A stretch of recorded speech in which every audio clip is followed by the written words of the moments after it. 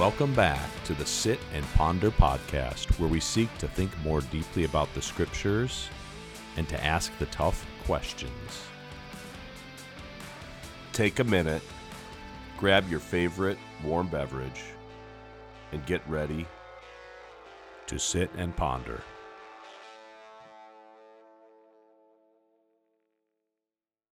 All right, folks, welcome back again. Let's continue in our discussion about the words of Jesus abiding in us. So I want to start with a basic question. How do you feel about the words of God? Are you indifferent?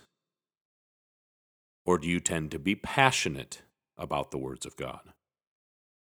Is it hard to get yourself to read the words of God or the Scripture?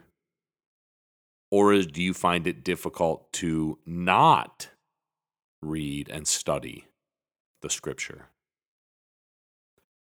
Let's take a look today at how a psalmist felt in the core of their emotions and desires about the words of God. I am a firm believer in the idea that the battleground of our intimacy with Jesus is in the passions and intentions of our heart. So let's set the ideal for where our passion should lie regarding the words of God.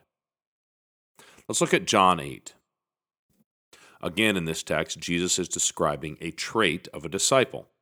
So Jesus said to the Jews who had believed in him, these are new disciples most likely. He said this, "If you abide in my word, you are truly my disciples." Here he's using the word disciple again. "And you will know the truth, and the truth will set you free." So again, Jesus is tying being a disciple to abiding in his word, in the word of God. So let's jump into Psalm 119 today. That's where we're going to go. The reason I like Psalm 119 is that it gives us a sense of how one might feel about God's law, words, testimonies, and then in the modern day, the Scriptures. So we're going to skip around this chapter a little bit. We're not going to read the whole thing. It happens to be the longest chapter in the Bible, by the way. So let's read this first portion. "How can a young man keep his way pure? By guarding it according to your word. In the way of your testimonies I rejoice, as much as in all riches. I will meditate on your precepts and fix my eyes on your ways. I will delight in your statutes. I will not forget your word." So let's start by just checking out some of the words that are used here. He uses the word rejoicing in the way of God's testimonies, as much as in all riches. All riches. Delighting in God's statutes, not forgetting his word. He goes on to mention the word meditate, which is the Hebrew word siach. It means to meditate, muse, ponder, talk about, sing of, speak of. It means to muster deeply or to commune with, to apply, to talk about with others, to sing it. So let's review what this says here. The psalmist here rejoices in the word, he delights in the word, and he deeply ponders the words of God. He says that these words are like a treasure or like riches. The meditation and passion is deep enough that the words are remembered once the psalmist's face leaves the page. He's fascinated, overjoyed, diligent, curious. He's a studier with the aim to apply, to talk about, and to sing about the words of God. Let's read on for some more colorful descriptions about how the psalmist feels about God's words. "My soul is consumed with longing for your rules at all times. I cling to your testimonies." Listen to the words here, guys. "Let me not be put to shame. I will run in the way of your commandments when you enlarge my heart." So let me ask you a question. When is the last time your soul longed for any rules, like the psalmist speaks of here? But guys, God's rules are not like other rules. Our soul was made to hunger for his rules. When we connect with Jesus, our soul longs for his words. The word cling is also used here. I cling to your testimonies, O Lord. Longing and clinging are words that activate when we are lost, broken, or in need often. His word is something that we long for, like water when we're thirsty or food when we're hungry. We cling to his testimonies to give us comfort, wisdom, knowledge, direction, hope. And then finally, the psalmist runs in the way of God's commands or his law. God's word governs his journey and his steps. Let's look at all these words that are just used again in review. The psalmist rejoices in, delights in, musters, studies, ponders, talks about, longs for, clings to, runs in the way. All of his word. He just keeps piling on the passion and the emotion throughout the entire psalm. Let's read on. Again, we're just taking snippets here. Incline my heart to your testimonies and not to selfish gain. And take not the word of truth utterly out of my mouth, for my hope is in your rules. I will also speak of your testimonies before kings and shall not be put to shame. Your statutes have been my songs in the house of my sojourning. Again, he's just piling it on, guys, piling it on. You see words here about the scripture and about God's words that are deeper than just some sort of random importance. The psalmist wants a heart that is inclined or drawn to God's word. God's rules are something sure that can be an object of hope, it says, for he says, my hope is in your rules. He's going to speak about these testimonies in public, even before kings. He makes God's words into songs. Songs resonate with our deepest desires, guys. The music expresses emotion and passion. Putting God's words to song connect his ways with the stories and passions of our hearts. Let's read on. Oh, how I love your law. It is my meditation all day. Let's stop there for a minute. He uses the word loving the law, and he says it is my meditation all day. You get this picture that the psalmist is mustering God's law and word all throughout the day.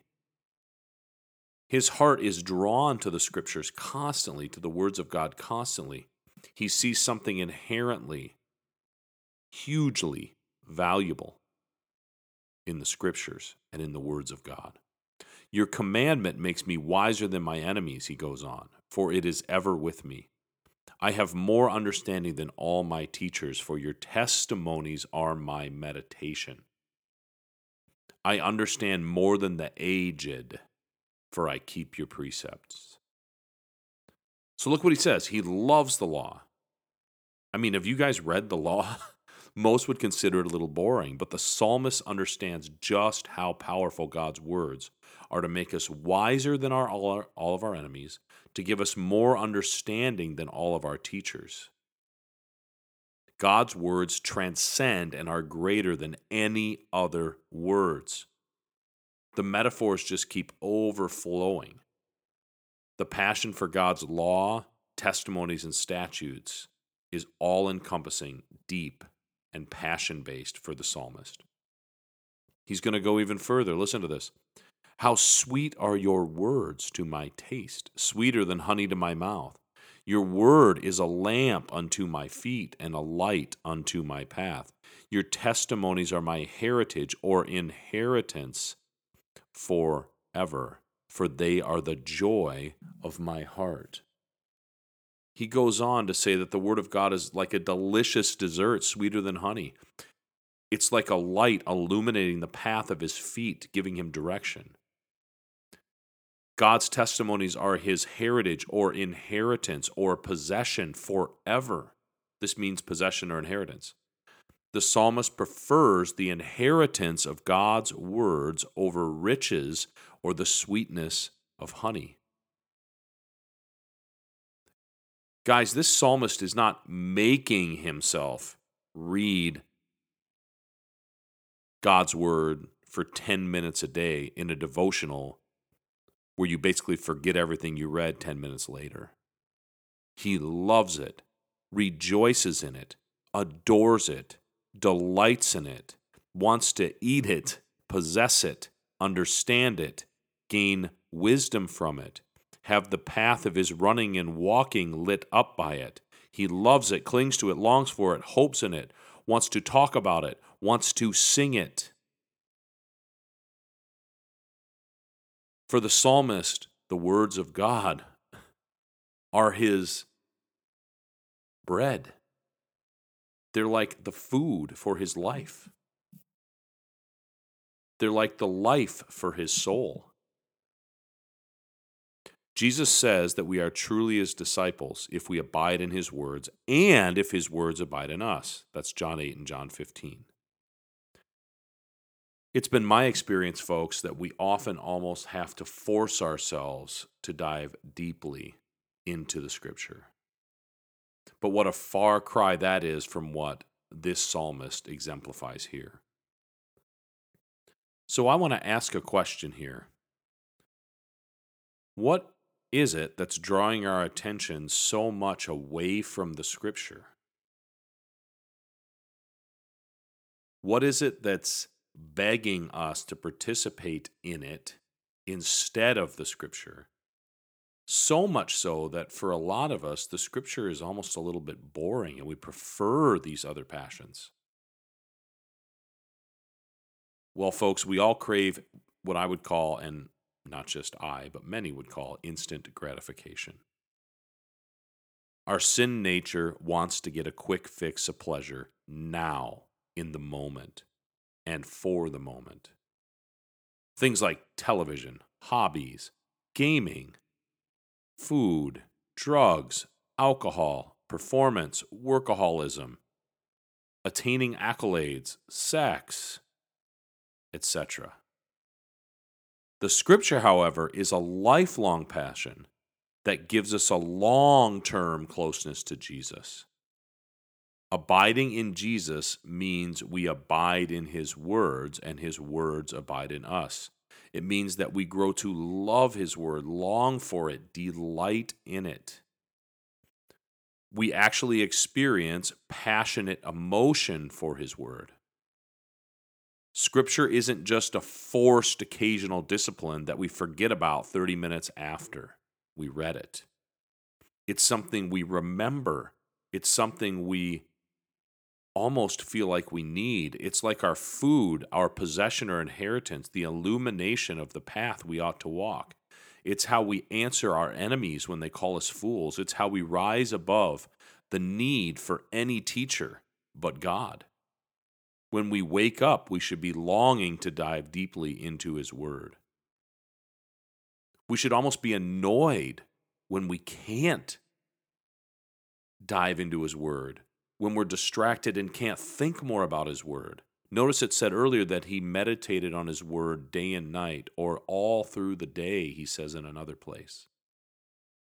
We need to long for that conversation with God through his word, where he's speaking to us, where he's giving us energy, where he's giving us things to hope in, where he's giving us satisfaction to our soul, where he's giving us promises to cling to, where he's giving us direction for our life, where he's giving us wisdom about our motives, all kinds of things. So how do you know that your heart has caught this passion for his words, testimonies, law, and statutes? How would you know? Well, let's look at what the psalmist says. You'll love to sing his words. You're moved with deep godly emotion when you delve into his word.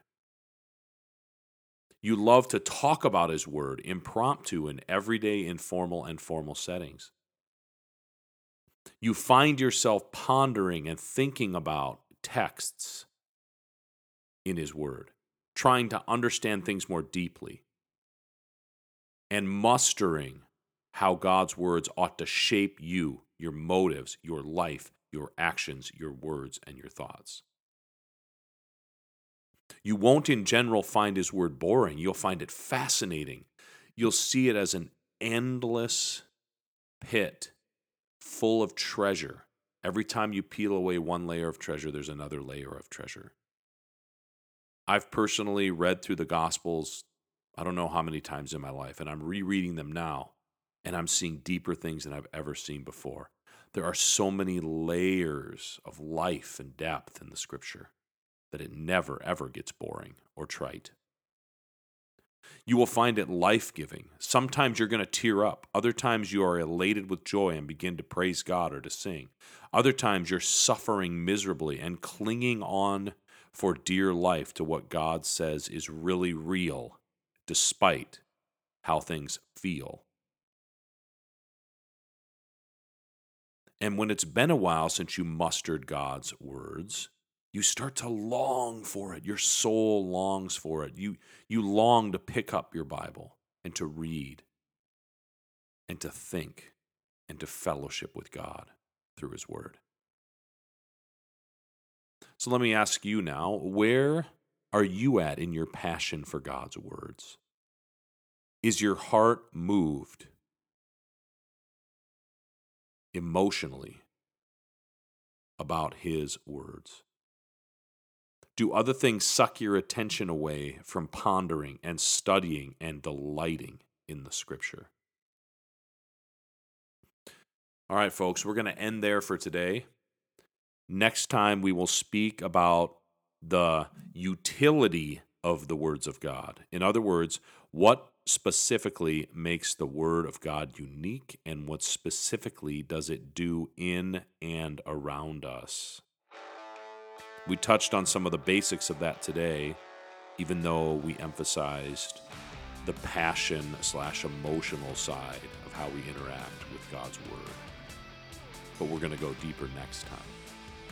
This is your host, Tom Wells, signing off. Until next time, get into the Scripture and take some time to sit and ponder.